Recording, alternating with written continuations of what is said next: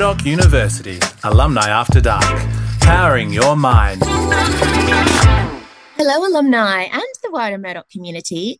This is Alumni After Dark, and I am Samantha Osborne, your host. This week, we're celebrating a special episode for International Women's Day.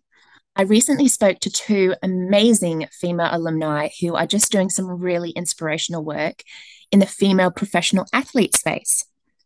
Brieanna Mercer and Lauren Gandini are both Murdoch Law alumni who both graduated between 2011 and 2014. In the last 12 months, they have built a female athlete management agency, Stella, which has quickly expanded to representing over 20 professional athletes across different sports and states. It is still one of a kind in Australia. Most agencies are still very focused on the male athletes, and the work they do is really focused on pushing for gender equity in sport. Lauren and Bree, they met at Murdoch during their studies, and they believe the connections they made and the knowledge learned whilst at Murdoch has just been a driving force in their new venture. These two amazing women are honestly a force to be reckoned with and just an inspiration. You don't want to miss this one. Let's take a listen. Thank you so much, Bree and Lauren, for joining me today and for sharing your story. Really excited to see you guys. I know that you both studied something that I guess some might think is quite removed from the industry that you're currently in. Can you tell us a little bit about your journey, how you guys met, what you studied at uni, and just what led you on the path to the career that you have now? Yeah, well, we actually both studied law at Murdoch, but we didn't study together. We met at uni, but we met through playing basketball for Murdoch at uni games. And we went on a couple of trips together with uni games, and we stayed really close friends, and we played basketball against each other outside of uni. But it was great having that thing in common, having sport and studying law as well. For me, in terms of wanting to get into sport and sports law, there was a unit that was run by Murdoch. It was one of the electives, and I did it in my second year, and it was about sports law, and I didn't really know it was a thing until then. So throughout my studies, I was always sort of working towards wanting to work in sports and combining sports and law together. But then reality was very much there's not a lot of jobs in it, and it took a while to sort of get there. So I worked in private practice for a few years after graduating, in sort of general commercial and commercial litigation, and then did work for a sporting body as an in-house lawyer there. And that wasn't exactly what I thought it would be. So went back, and now I work for the corporate regulator in white-collar crime.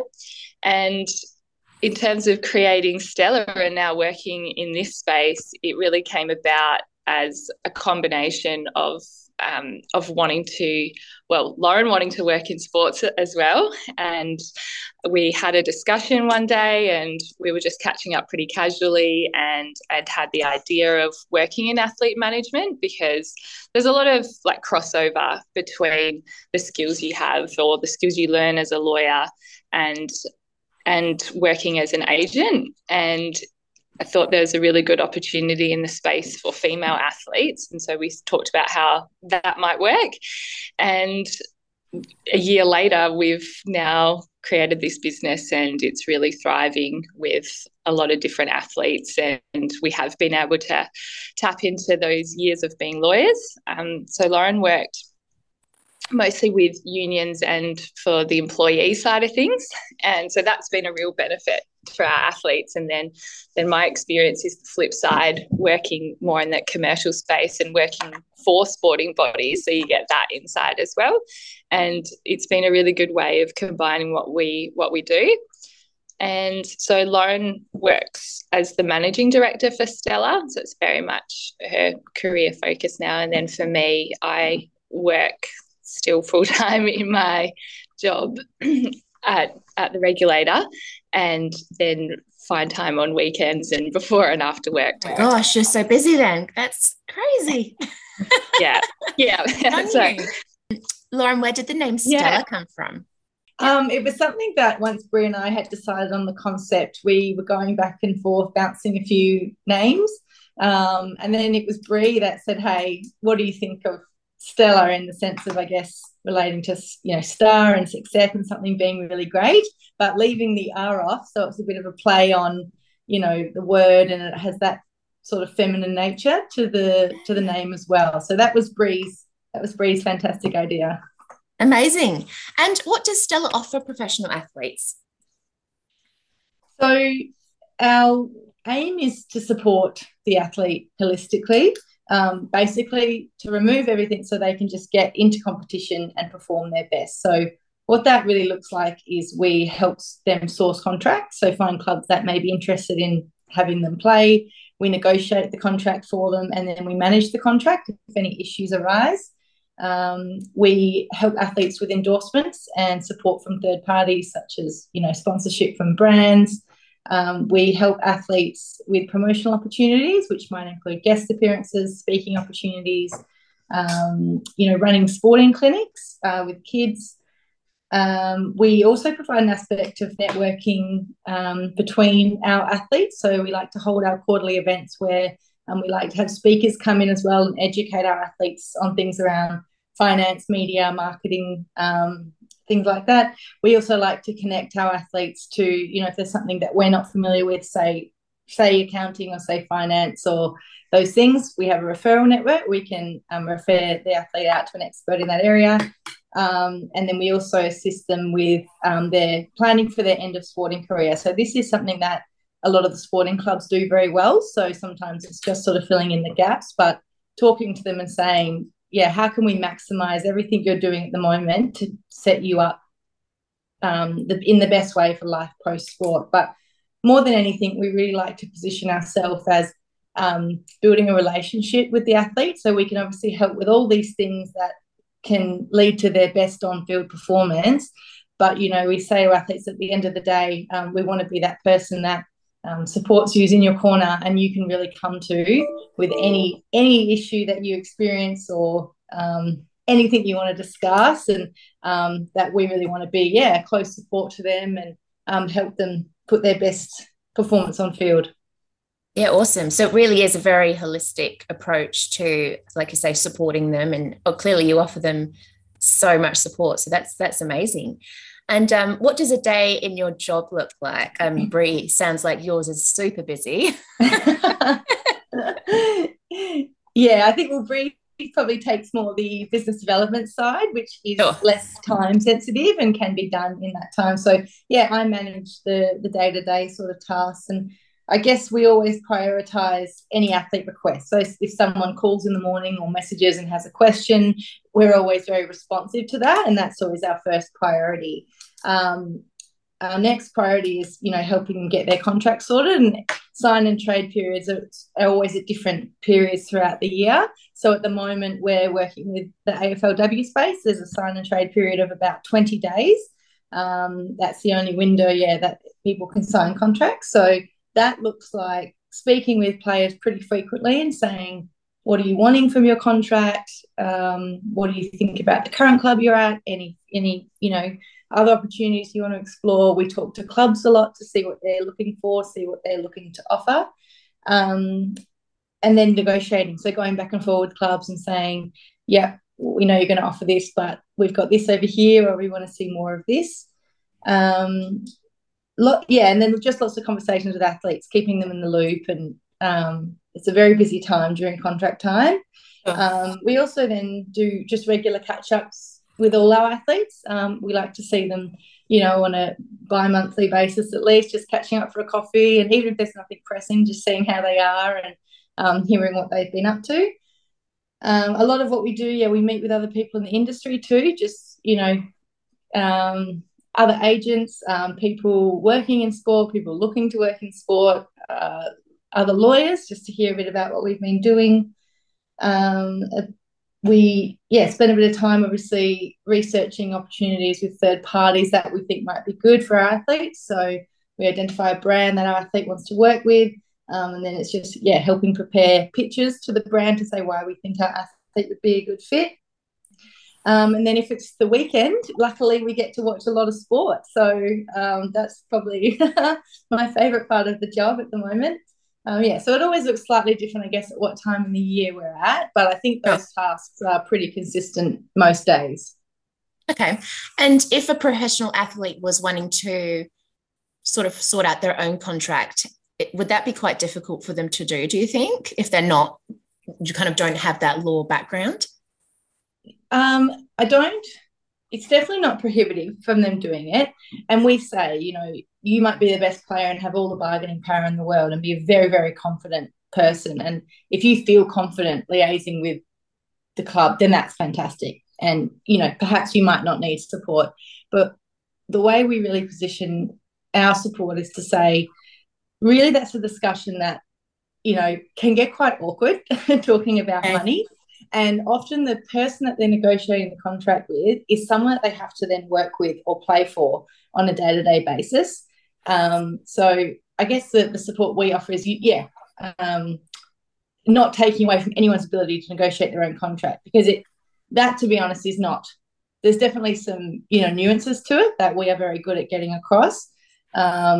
And we can probably get their position across more effectively and in a, sort of slightly removed position.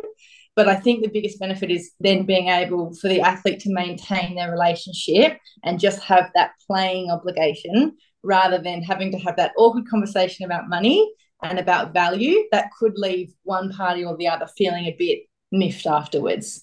So, and as it takes away the pressure as well, doesn't it? And gets them, like you say, to focus on their sport rather than, the itty-bitty bits and the stressful.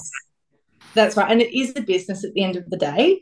And clubs are going to do everything they can to get the best team for, the most cost-effective way. So that's something that we understand, obviously coming from a long history of, lots of different areas of law, but it's something that athletes don't understand as much. And they might say, well, I don't, aren't I valued then? And it can, whereas if an agent can explain it and say, well, look, they've also got all these other factors and they're putting this in there, which is actually very valuable, that's actually might be worth a few $1,000s in itself. So I think just being able to have that, slight independence from that relationship as well is really beneficial for the athlete's interest too. Yeah, sure. So moving away a little bit from that, what do you think are some of the challenges that women face as professional athletes? Well, historically, there's been quite a few, and I think we're still across a lot of sports playing catch up with that investment that male sports has had over the years, especially when it comes to things like promotion, marketing, broadcasting.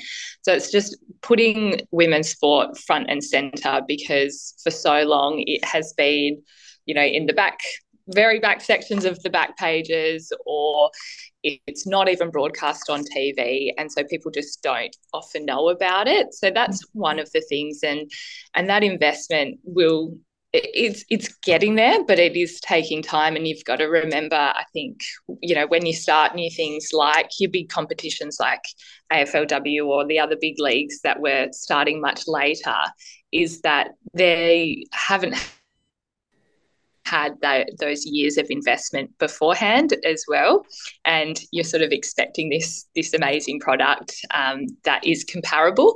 And I think that's the other thing too, is always having to fight that comparison to justify why there should be that investment, when really I think there's a lot of things to female athletes themselves as people, and this broader sport as a product that gets marketed, is that there are actually some really wonderful differences that appeal to different audiences and could probably get other people into sport that might not have otherwise engaged in sport before. For example, like with sports where it seems to be a lot more accessible when you play at smaller grounds and you can have families come along. You compare that to not having 50,000 people at a game. You might only get 10,000 people at a game, and always seeing that as a negative, but really you might have 10,000 people that have never actually come to a sporting game before, and you're tapping into a new market there for sports. So I think the challenge is always having to voice the fact that it's there and it's enjoyable, and there are absolutely top athletes in Australia. It's amazing to think how many world champion female athletes we have in Australia, and compare that to how much airtime they get is quite incredible. Yeah, for sure. And do you think Australia has a long way to go in terms of equality and opportunities for women in the sporting industry, or do you think we're kind of getting there? Well, I think the conversation has been changing, particularly in the last sort of 5 to 10 years.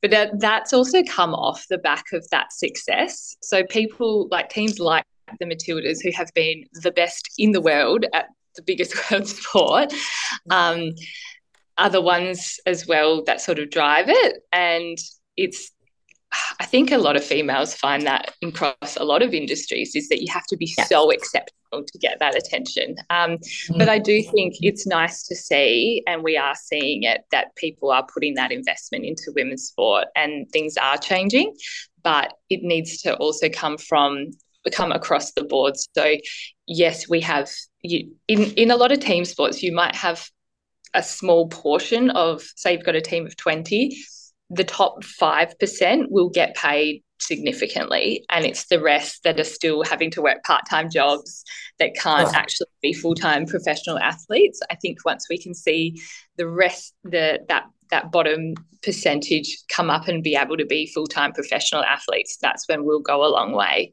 to improving things within women's sport. Yeah, okay. Just if I could add to that really quickly, I think, like Bree said, there's some really encouraging signs now and then, though we might come across something where we think, really, is this still where we're at? And we sort of see our role in challenging that too and saying, hey, look, we actually don't think that's acceptable in this current environment. We don't think, we obviously don't think that's fair, but one really encouraging thing is we're seeing such fantastic people step into these spaces now. So traditionally, obviously, sport was very male-centric and very much focused on male sport, and there was perhaps people in there that sort of thought they were doing women a favour by investing in a product or, marketing or, and almost thought you should be grateful that we're even doing this. Whereas I feel like my impression is that it's sort of across the board in lots of different sports, lots of different organisations. They're getting really great people, male and female, who really, truly believe female should be equal in sport. And even just having that belief means what they put in practice makes such more of an impact and makes the athletes feel so much more valued than just someone that says, we'll do this because we have to, which doesn't leave the athlete feeling regarded. So we're very, encouraged by the momentum, and we just believe there is some absolutely fantastic people in the sport doing some really great things. And you guys clearly are doing some really great things too. So, that's so important. What are some, obviously you both have been in sport yourselves playing, and obviously now you're in Stella. What are some challenges in that regard that you faced, and how have you overcome them? Was this going to be me, Bree, or you? You can. Yeah. Well, okay. I mean, I can speak for a little bit. I think the biggest thing is not my own personal experience, but from my older sister. She played basketball as well over in the US, and then came back and played professional leagues here in Australia. And the biggest thing at the time was the breaks to have children, and then getting back into top level sport. And that's a pretty common one as well, is that support. So we are getting better at that, and there is maternity leave coming in. But I remember her thinking, I wish we had that when I was there. And I think you'd probably say the same, Lauren, too, that support sort of post children and their family support. Yeah, that's a great point. Yeah, so like just following on quickly from what Bree said, I had a long career, just only ever in the sort of state league sport, but was pregnant at, I think it was 28, and it was just assumed that then that was it for me, and I wasn't going to be coming back, and there was no real support to say, hey, why don't you come and still be a part of the team, or what's your plans afterwards. It was sort of just assumed because I was at that age, I guess, that was it for me. So, and that was really hard because it's a big loss. It's a big shift in identity, becoming a parent, and sport was such a big part of my life, that to just lose it in such a, and I was very, excited to be a mother, but I didn't see why I had to lose sport at the same time. We see, with improvements in maternity policies, so many women continuing on playing. Greta, she, went away, had a baby, and has come back to be, one of the most talented athletes in the world. I guess a really big thing and this is following on from what I said about having the right people, so many people in sport, in terms of coaches, use women as a bit of a stepping stone, or not just coaches but administrators. They sort of use the women's program as stepping stones, and some of them would blatantly say that, like, oh, my aim is to be coaching a men's team in this comp or this comp, and this is a really great step for me. And you're sort of sitting there as a female thinking, okay, we're essentially a bit of a stepping stone. And still the language that would get used, like, oh, you're throwing like a girl, you're kicking like a girl, and you just hear it so prevalent. And it was normalized. It was so normalized, and it just made you think, are we less worthy of this? We're training the same, like we put the same amount of effort. If anything, we put more, more to really be able to get that same. And then just the opportunities I would really see. So I remember it very well. I was playing. We always played before the men, and there was a local TV station coming, and they did this massive advertisement. They're going to do game of the week just for the men, and we thought, well, why have we been left out from that? So we approached the station and said, look, we actually played before. If anything, the women's team have a greater record of success than the men's do. Why, if you're already going to be there, could you not just include our game as well? And into their defense, they were very good. They came back and they said, look, this is something we really should have thought about. But it was, oh, well, you need to go and create your own, interest in your game, so it's worth us reporting on.